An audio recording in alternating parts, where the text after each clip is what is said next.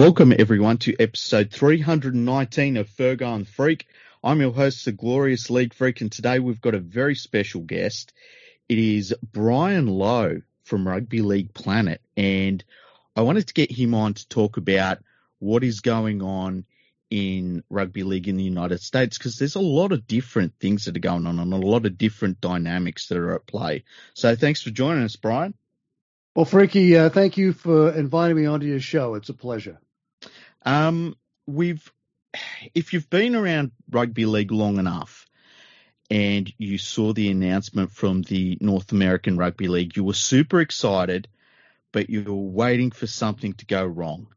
And when they decided to put the season off for a year, it hurt. And so I wanted to ask you, what were your thoughts on it?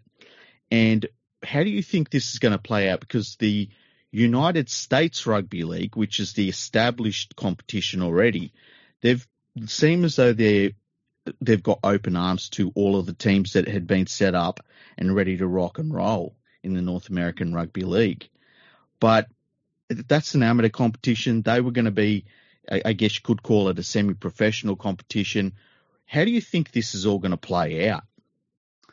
That's a very good question. The first question you asked, I was not surprised by them shelving their plans to start up in 2021. And I say that because, look, I've been in the United States since 2000, and I've seen this many times before. And I'm sure you'll remember, it wasn't that long ago when a guy out of Sydney by the name of Jason Moore announced his plans for a professional rugby league competition in the US and Canada.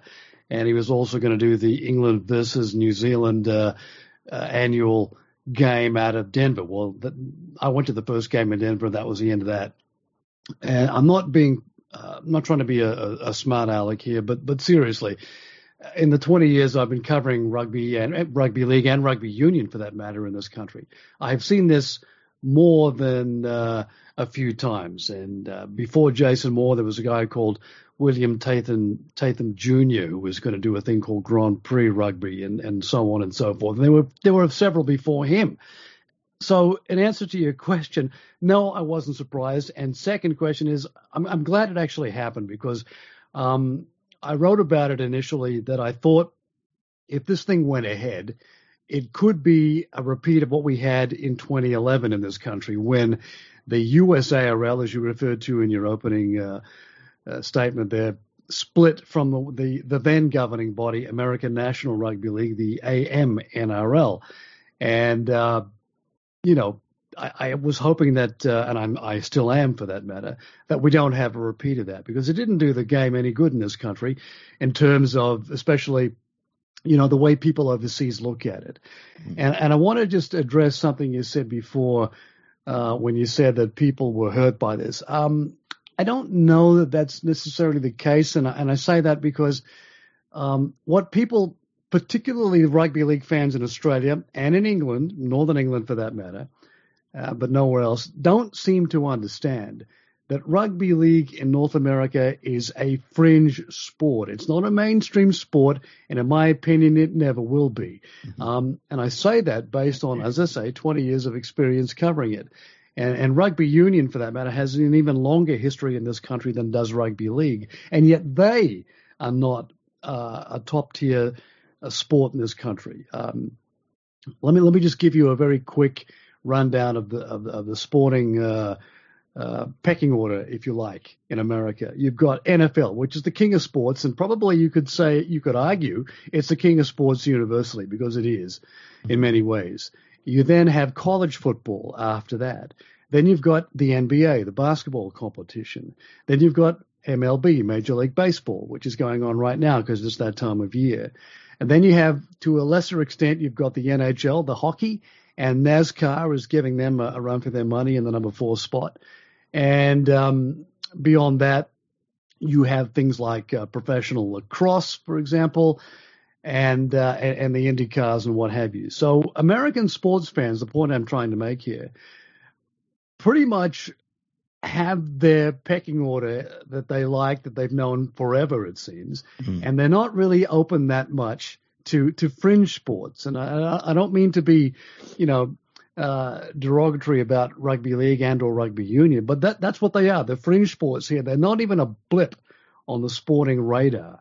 So you've got to keep that in mind when you talk about things like the North American Rugby League. And I think from the perspective of them starting up out of, from nothing was pie in the sky, frankly. Yeah. I don't know whether you agree with that, whether your readers and listeners would agree with that, but from my perspective, that's how it is. No, it did. It come across to me as, like I said, if you've followed the game long enough, you feel like you've seen the signatures that were all over this before, where there's a lot of really cool ideas, and if they'd come off, it would have been awesome to see. And everyone hopes that it works, but you don't get your hopes up because you've kind of seen this before. And as you say, and I wrote an article not that long ago on my website where I was like, how many times have we heard about, there was supposed to be an Australia versus Tonga test in New York. Well, that never happened. And right. How many times have the Northern Eagles, I was going to call them, the Manly Sea Eagles, how many preseason games are they going to be playing China that never happened? And there's always something that never happens in rugby league. And so when I saw this all happening over in the United States, and from afar, it looks really cool, and they did really good PR on it. It has to be said, but I was kind of waiting for the bottom to drop out of it. Unfortunately, just as a rugby league fan, I've just seen it so many times, and it was really disappointing when it happened. And it made me sad that it happened, because I started to hear about a lot of clubs that had gone pretty much over in the United States, all in, and really, they'd got playing groups together. They talked about the opportunities that, young athletes might be able to have in rugby league, as you say, in this fringe sport that a lot of them had never even heard of.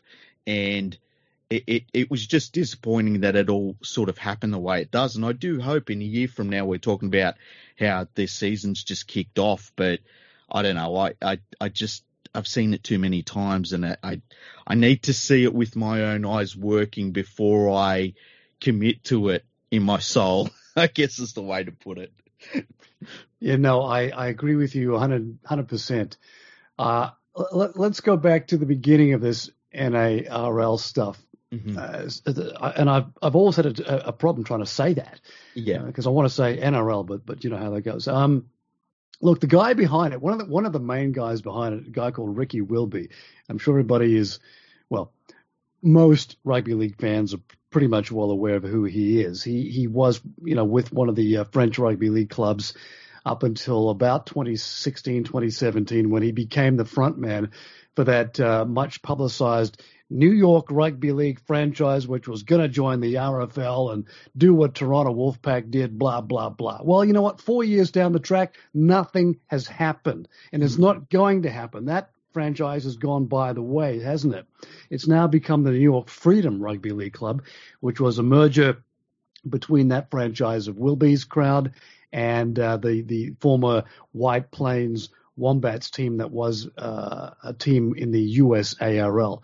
So let's get that straight. Now, he told me at one point that he had a very limited part to play in the NARL. Yet it turns out he was the CEO, and him and the COO, Rob Curtis, were much behind all this publicity you just talked about initially.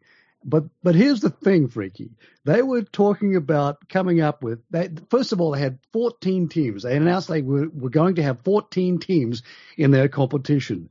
There were going to be 6 out here on the West Coast. There were going to be 6 back east, and there were going to be 2 in Canada. And each one of those teams was going to be funded with $300,000. Now, if you do the math, if you get your calculator out right now as you're listening, you do the math, that comes to $4.2 million. Mm-hmm. Really?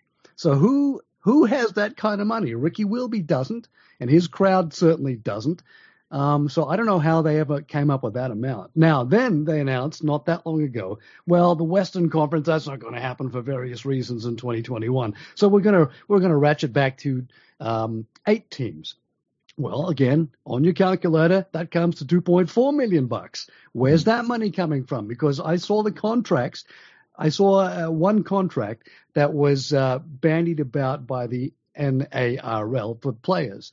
And listen, I'm not a legal expert, Freaky, but I can tell you it was very, very, I was very leery of it. Let me put it that way. When they were saying, players had to do this and that in order to get the money. And they weren't going to get much money anyway per game. It was only a matter of a few $100 per player. So let's get that straight too, for right from the get-go. It's not as if we're talking about NRL contracts. That's not what we're talking about.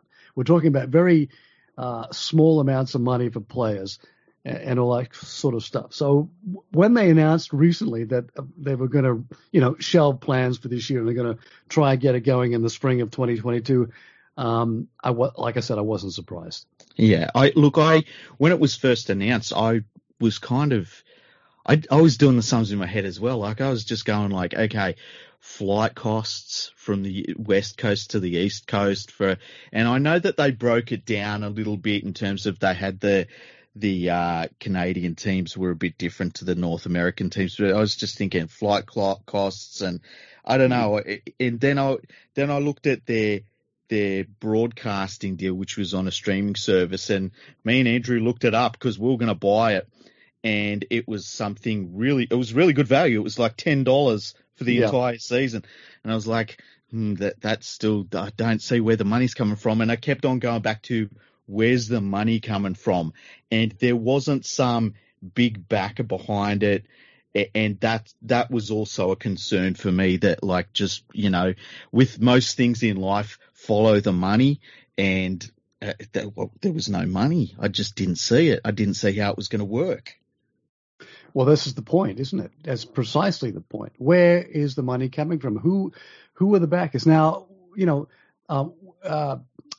that league talked about people that they had appointed to attract sponsorships. I mean, some people use the term investors. That was incorrect. They were not investors.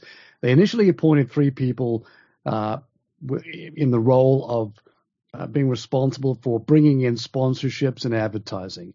Well, at some point, not that far down the track, 2 of them bailed. They said, no, we're not going to be a part of this. Mm-hmm. So then the league appointed 2 new people, both based in England, to, lure in the sponsorships and then the advertisers and everything else.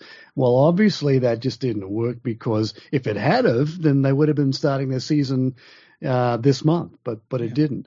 Now, getting to that, funny you mentioned that streaming service. I think it's an Australian one, Sportsflix, I think is what it's called. Yeah. And yeah, you're right. $9.99 was the total. Who is going to pay that money to watch a competition that doesn't exist? And you got players. I mean, let's be honest about this, Freaky. What do you think the standard of play was going to be? Yeah. Who's going to pay for that to watch that? And like me and Andrew, we're diehards. Like I've talked about this before on the podcast. We sat down once and on YouTube watched, I think it was Germany versus the Netherlands that was being recorded on a mobile phone. So we're the outsiders. There's not hundreds of thousands of people like us, So, and I was surprised. I thought if it had been $30 a month, I would have been like, okay, I see where, this is a niche thing where if you want it, you're going to pay a certain amount for it. When I saw it was $9.99, I was like, oh man, that's really cheap. And, it just surprised me. I was just worried about where all the money was going to come from what was a very ambitious idea. Like it was kind of you saw them starting to talk about having marquee players, which that worried me as well because, Tony Williams playing for the New York team, what's that going to actually do? And it really worried me. And then there's concerns also about you get a club like Ottawa who have had a really good social media presence, and I hope it all works, but they don't really exist as a football club at the moment. And as much as I want all of this stuff to work, I just see a lot of really cool Twitter posts and stuff about it, but there's not actual football teams playing football. No, you're quite right there. They're just teams on paper. And as far as the Ottawa team goes that you brought up, I happen to know the guy who's been running this social media campaign. Nice guy. Yeah. But he tells me that the actual fact of the matter is there is no team. And the Toronto, the new revamped Toronto Wolfpack doesn't have a team either. So they were going to have tryouts later this month in Canada for both those teams. And then we're going to pick squads and they're going to play their so-called Canada Cup games and so on and so forth. So at this point in time, we're just a matter of, at this point as we record this, we're only a week away from the proposed start of the new season for this new league. And those two teams didn't even exist, didn't even have squads. It's just totally ridiculous to even put this kind of thing forward. Look, I don't mean to sound like a negative Nelly.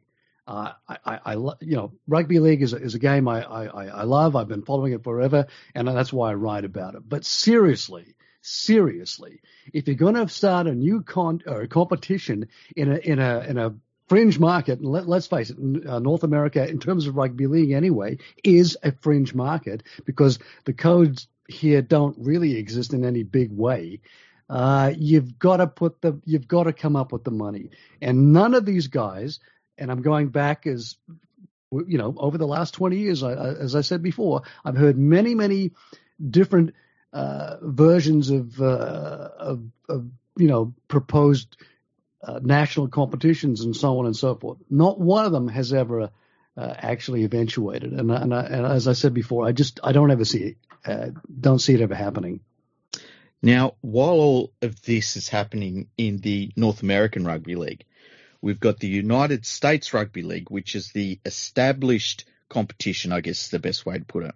And the official governing body of the game over there, it seems as though they're just going on their way and trying to play out their season as it would normally have been played out. Now, I know they had a couple of teams that went across to the North American Rugby League. It seems as though they're willing to embrace any team that kind of wants to go back to the United States Rugby League. But the thing I've always said about rugby league in the United States is it's its own self-sustaining thing. Like, it always has felt as though it hasn't relied upon outside influences to keep it going. It's people there in the United States who they like this weird sport that none of their friends know about, and it's kind of something they do themselves, and it's its own little culture, and it's cool. I really like it. And, we've seen in the past where they've had different things that they've had to deal with. I know that there was a big blow up about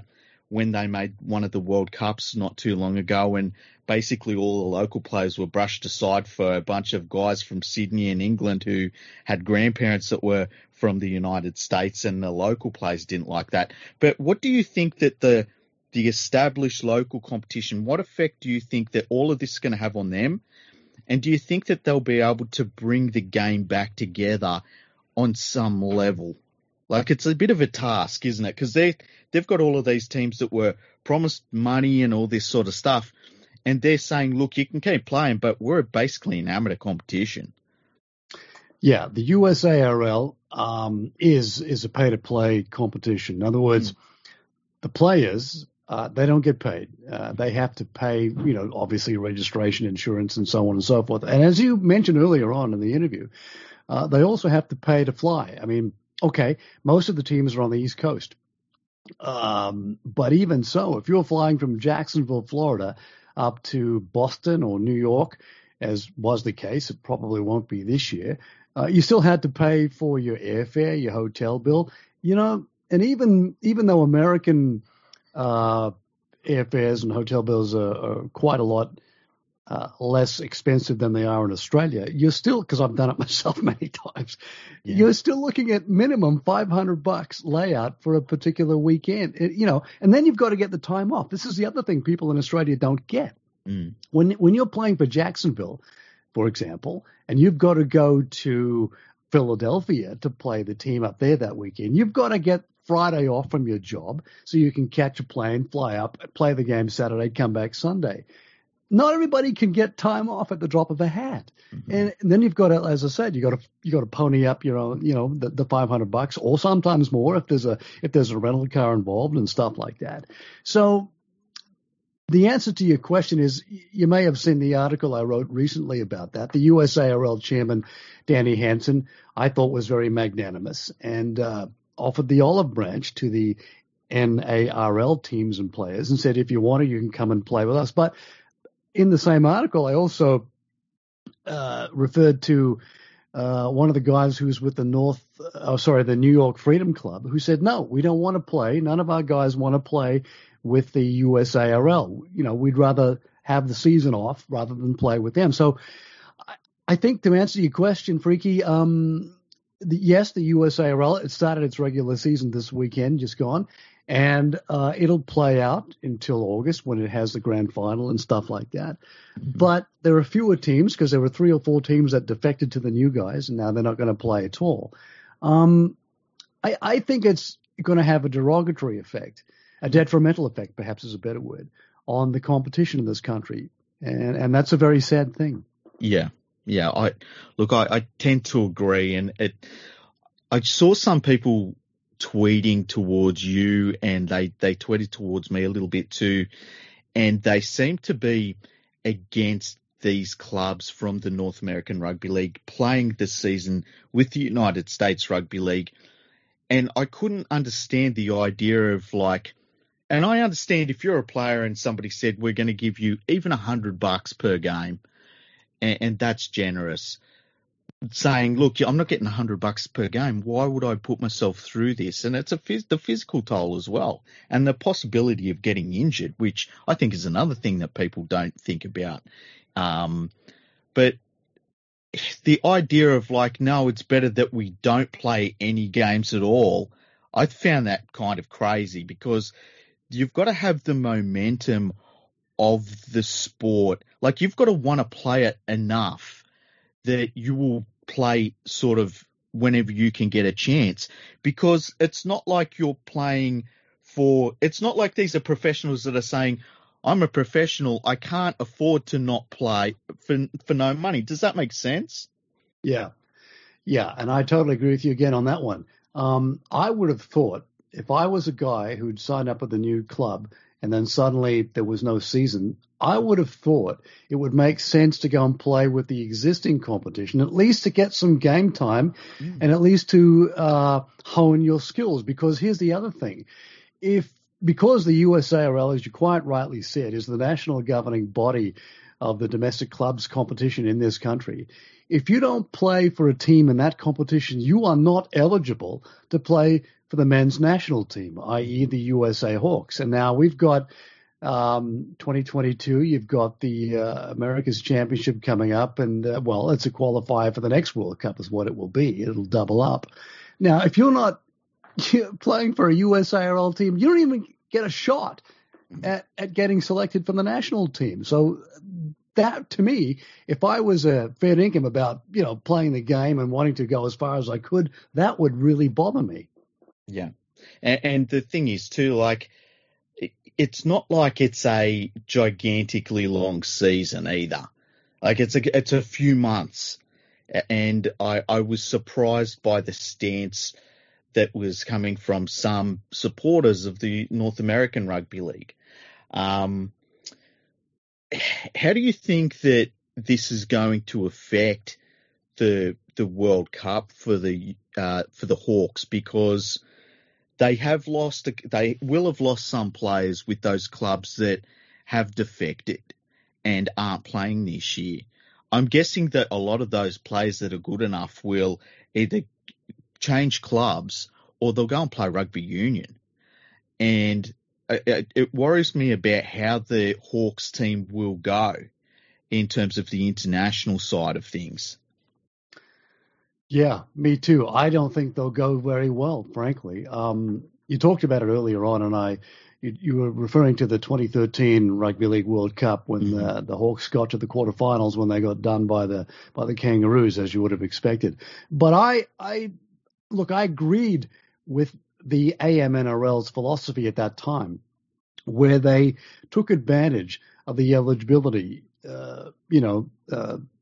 rules that were in place for International Rugby League. I mean, some of the players were born in America, some weren't, as you said. Some had parents who were born here, some had grandparents who were born here. It doesn't matter. They were still eligible to play for the US. And frankly, if you can get in your team, your national team, some guys who play in Australia and other guys who play in the Super League in England or something like that. And you don't want guys who are beneath the Super League level because they're not really going to help you much. Quite, and I don't mean that I'm not trying to sound nasty or be nasty about that, but let's be honest about it.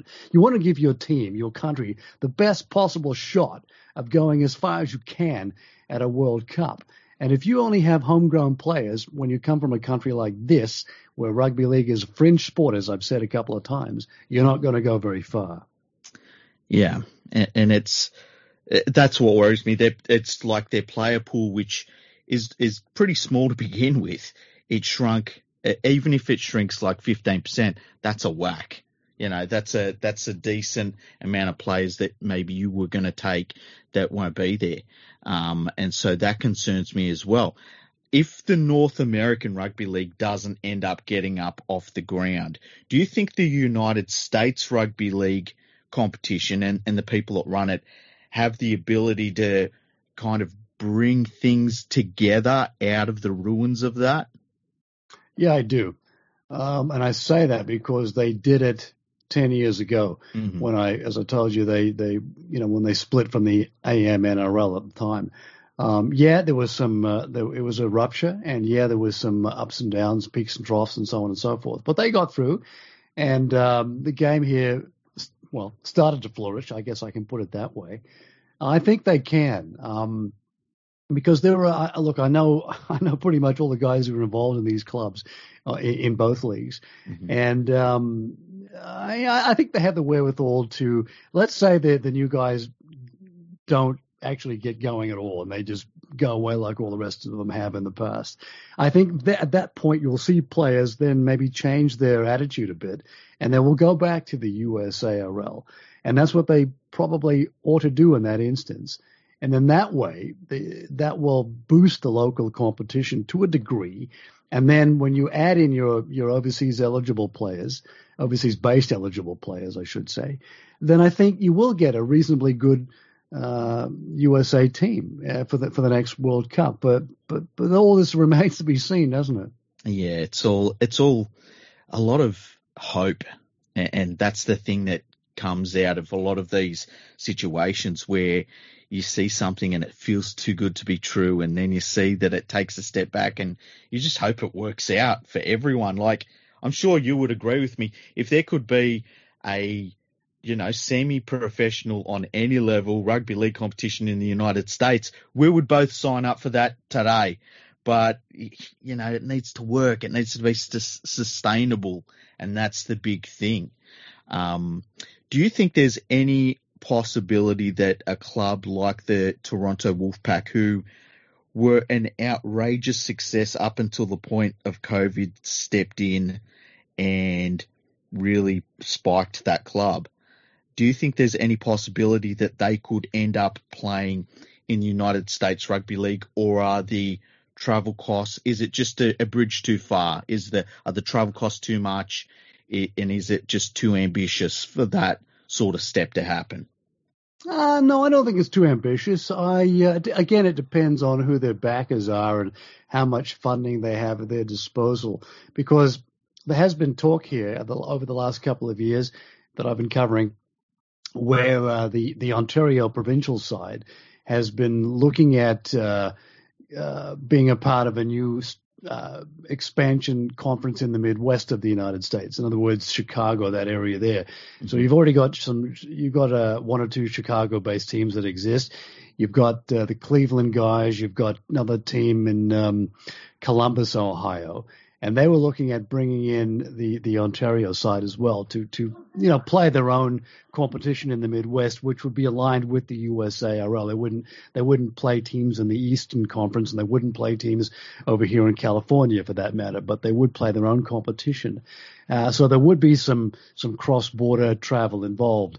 Toronto Wolfpack, I don't know, Ricky. I think the only reason they lasted as long as they did was because of the Australian, what do they call them now, mining magnate, the guy who had the money there. And look, David Argyle is the guy I'm thinking of. Mm-hmm. What he did was he paid for that team for 3 years. They didn't make any money, okay? Yeah. And I think the transatlantic thing was a dismal failure, quite frankly, because if it wasn't for him forking out the money for the teams from England to come to Toronto to play, and then for the Toronto team to go and play in England, it would never have happened. And that's why I doubt that the Ottawa Aces team will ever become part of the RFL. Same reason. It just doesn't work.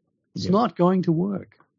It doesn't make sense financially. Yeah, it's always going to have to be something that's subsidized. And as long as they don't have a local TV deal of any size, really. Like, that's why the New Zealand Warriors work. And people don't realize this. The New Zealand Warriors actually generate more in television money in New Zealand than they do in terms of how much they get from the NRL each year to cover the salary cap. And that's why that works. If that wasn't working, the New Zealand Warriors would be in a lot of trouble. And that's one of the big key pieces of the deal. But it was so sad to see what happened with the Wolfpack, because I don't think any of us have seen those sorts of crowds sustained. And like, people that were brought to the game and they had a certain atmosphere at those games, and, they were starting to get coverage in the media in Toronto, which is a really big city, bigger than Sydney. And it was the way that it all stopped. And look, I know that COVID played a gigantic part of it, but, oh man, that was heartbreaking seeing all that happen. Yeah, okay, but again, I wasn't surprised, and I sound like on a downer here, but look, I've been doing this for a long time, mm-hmm. and as you and I have been talking about, you gotta have financial backing, and the Toronto thing, it lasted for 3 years because of one person's financial backing.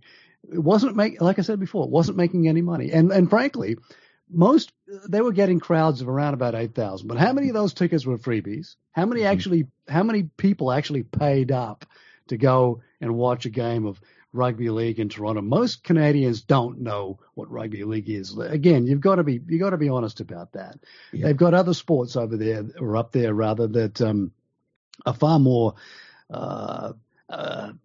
crowd drawing, if you like, than rugby league or even rugby union. Of course, you've got Canadian football, you've got ice hockey, stuff like that. Even MLS soccer draws bigger crowds than the Wolfpack did, and they were playing at a Lamport Stadium. It's not a big place.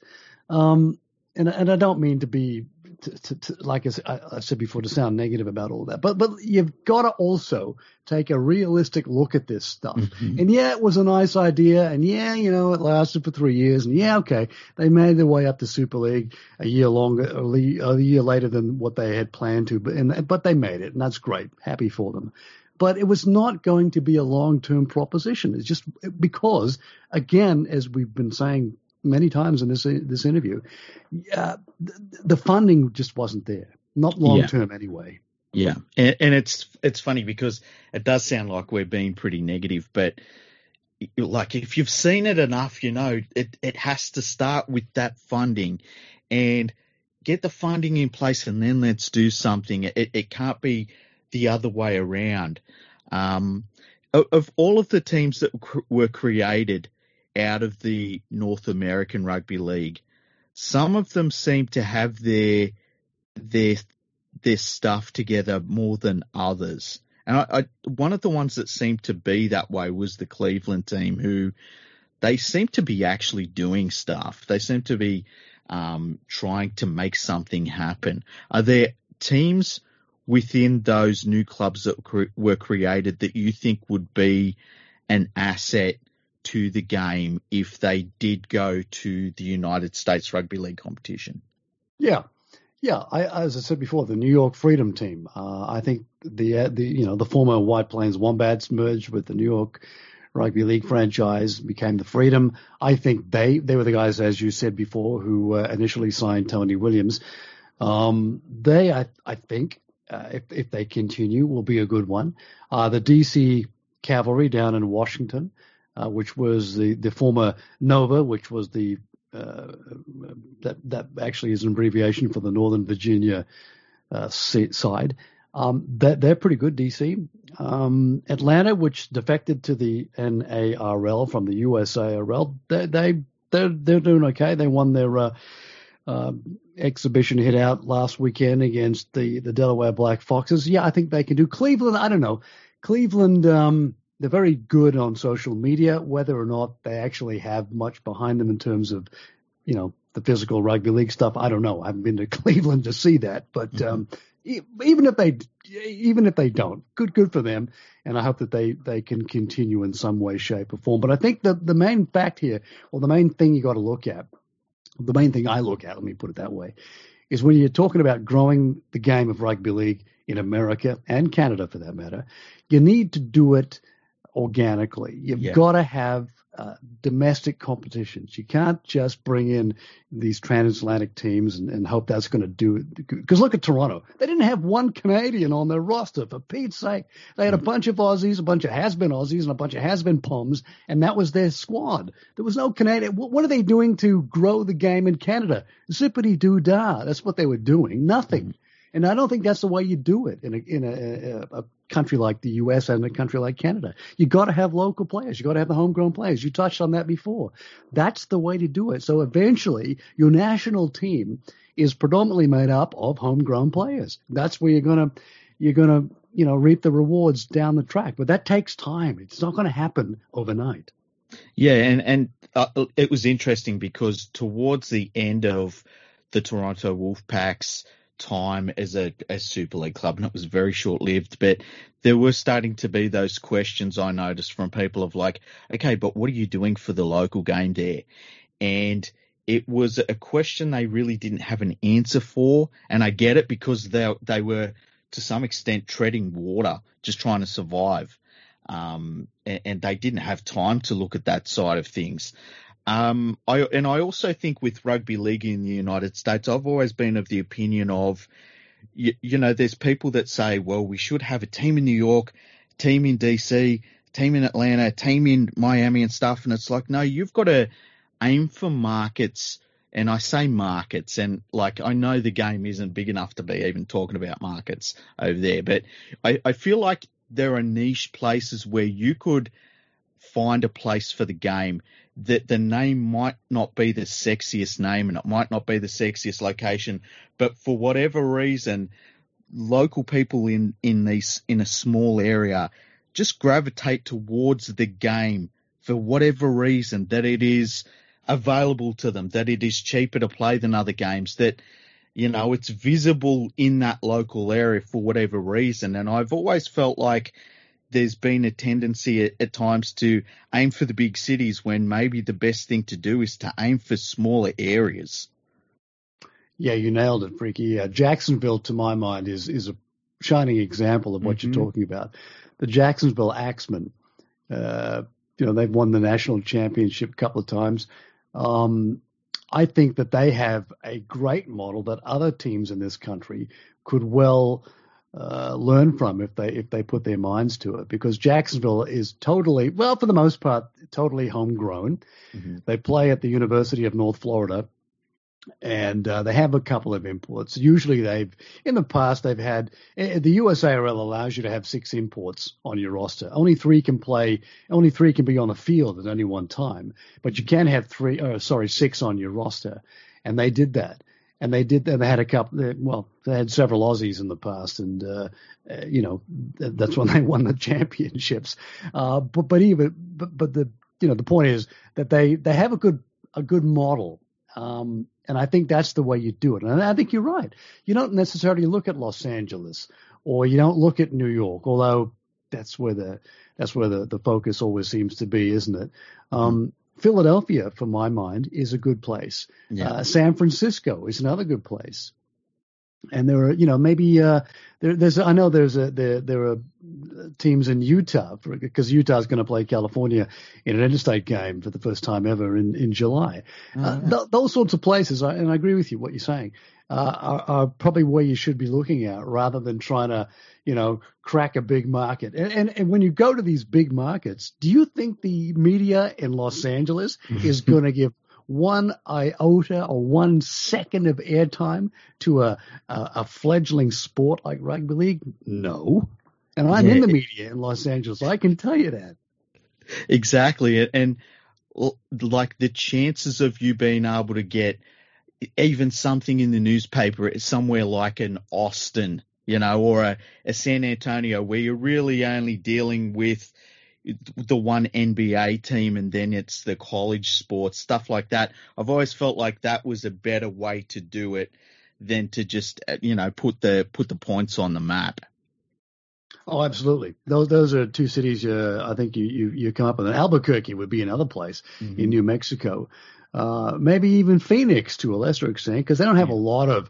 They've got an NFL team and they've got Major League Baseball and basketball, but it's a small enough city you could probably get away with it. But I think you make a good point. What are your thoughts on the idea of a United States competition, and let's use the USARL as a base for it, where you get a competition like the USARL and they get some sort of level of backing from, say, the NRL, whether it's, and I know for the NRL it wouldn't even cost huge amounts of money, or even if it was like NRL teams that invested. Do you think that something like that, knowing that they're probably going to get nothing back from it in a tangible way, do you think something like that would be good for the game in the United States, to have some level of backing from an NRL club or NRL competition overall? Yeah, I think that makes much more sense than what this North American Rugby League crowd were trying to do. Absolutely.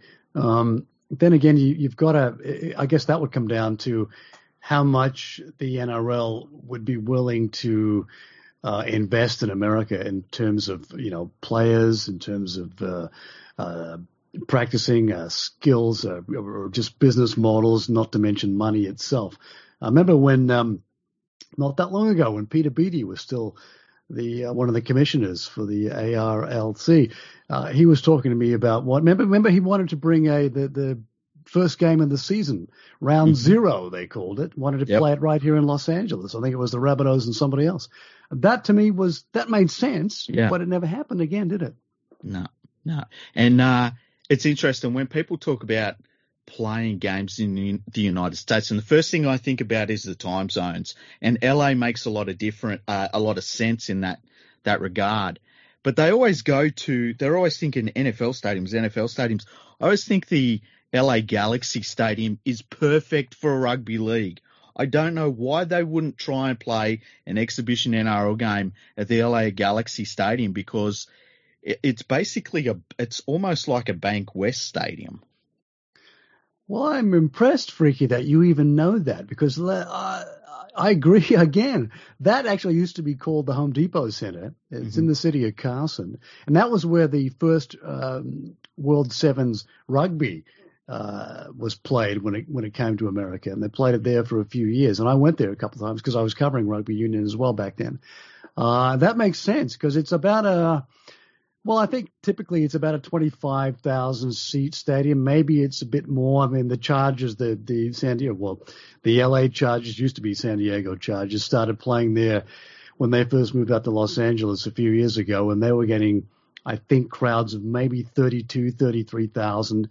So if you could do that with rugby league, then you might get in the news over here. Yeah. Yeah. And that was the thing also with the game in Denver between New Zealand and England, that I was like, why are they playing it at Mile High Stadium? I understand it's a sexy venue. It's where you'd like to play it, but I always thought, like, why wouldn't they play it at a venue where you can get a crowd in that feels the atmosphere and I just didn't understand that personally.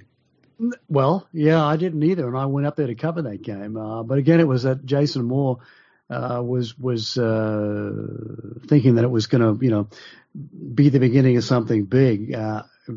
Fair enough, I guess, for thinking that, but it wasn't. And yeah, I mean, I'm. You probably watched it on TV, but I was there, and I can tell you, it looked pretty empty, that stadium. Now, going on a completely different tangent, one of my absolute dreams, if the NRL expanded to, say, 20 teams in the next 20 years, although you could probably put that out to 50 years with how slow the NRL expands, I would love to see a team based in Honolulu. I think it would work in terms of the time zone. I think it would be very easy to get players to go there. I think you could maybe get a little bit of a local interest in it if it was in the right place, because you could make it a pretty visible team. And the travel costs aren't all that bad between, say, the east coast of Australia and Honolulu. And also, it's Honolulu. Who doesn't want to go there for an away game? Do you think something like that could work if it was subsidised by the TV money in the NRL? Yeah, I do. And again, you'd probably play at Aloha Stadium where the college football team plays. It's not that huge, so you'd probably fill it. Mm-hmm. And as a matter of fact, there is a consortium, you may have read about it, mm-hmm. that has designs to set up a team in Honolulu to do just that, become part of the NRL. So I don't know. They haven't really had much to say in the last 12 months or so. And I don't know how far they've progressed. But, yeah, no, I think that would be fine. And I think that you'd get a lot of Australian fans who would be prepared to hop on a plane and go to Honolulu and make a bit of a holiday out of it, wouldn't you? Yeah. Well, look, I'm ready to run their social media right now. If anyone's listening, just call me. Yeah, and I think that when there's talk about having a team for the Pacific, I always think that Honolulu is the best place for that, because then you can tap into some commercial center. I know it's a little bit different there in Hawaii, but at least there's something there you can build upon commercially. And I just think it'd be a very cool destination for players and it'd still be in the Pacific. You could still literally say it's our Pacific team. I think it'd be a cool idea. Is there anything else about rugby league in the United States you would love to set straight? Because I know that a lot of what is said about rugby league in the United States is said by people that have never been to the United States, have never had any interaction with anyone involved in rugby league in the United States, and myths can be created in this game, which you well know about. Are there things that you've heard where you're like, well, that's not the case, or that's completely wrong, that you would love for people that are listening to the podcast to know about rugby league in the United States? Yeah, Ricky. It's like I said earlier on, the thing that my pet peeve, I suppose, put it that way, is the tweets you see on social media from people, and a lot of it, I have to say, comes from rugby league fans in Australia, to a lesser extent rugby league fans in England, who just are totally clueless, as you just rightly pointed out, about the actual state of play here. Yes, it's a romantic idea. Let's get rugby league growing in the United States, and yeah, that'd be great for the game. It's got a professional competition. Yeah, blah blah blah. Look, no, that's not the reality of it, for reasons I've explained earlier. So I wish that people would do a little bit more homework before they get on their keyboards and start tweeting nonsense. That's my pet peeve. I think rugby league in America has been up until the pandemic hit anyway. It had been going along pretty well. The team the national team had been doing okay. Okay, they got done by Jamaica last time, and therefore they won't be at the World Cup this year in England. But I think that was a little bit of a hiccup. I think for the most part, the game in this country it's been progressing, put it that way. It's been going forward rather than backwards. And I think it needs to keep doing that. But you've got to be realistic when you look at how you're going to do that. And I think rugby league fans who in Australia, and let's face it, there are only two states, Queensland and New South Wales, where most of these guys come from. Mm-hmm. You gotta have a reality check before you start tweeting. Yeah, I agree. And look, I think that there are times when what is perceived to be a setback for the game in a country like the United States, it's actually a good thing because it resets where everybody knows where the game really stands at that point. And that allows you to build. That allows you to say, okay, we thought we were going to make the World Cup. We lost to Jamaica. Now we know where we've got to get to. And I think you can get positives out of things like that. And I think there can be positives out of what we've seen over the last 6 months with and I'm willing to say at this stage, it seems like the collapse of the North American Rugby League competition. I think there are positives that can happen out of this. And I just hope that, pig-headedness and stubbornness doesn't get in the way of people saying, look, we just want to play rugby league. Let's sort this all out. Let's get together and let's try and build something that's sustainable. Yeah. And I think ideally, too, you need some people behind it who know what they're doing. In other words, who have experience in rugby league. Maybe that's where your NRL proposal might come into play. And you've got to have, look, how many times have we said it in the last 45 minutes or so? It's essential that you have sound financial backing. You can't have all this, airy-fairy stuff that we've been seeing up until now. Yeah. Yeah, 100%. Who's your NRL team?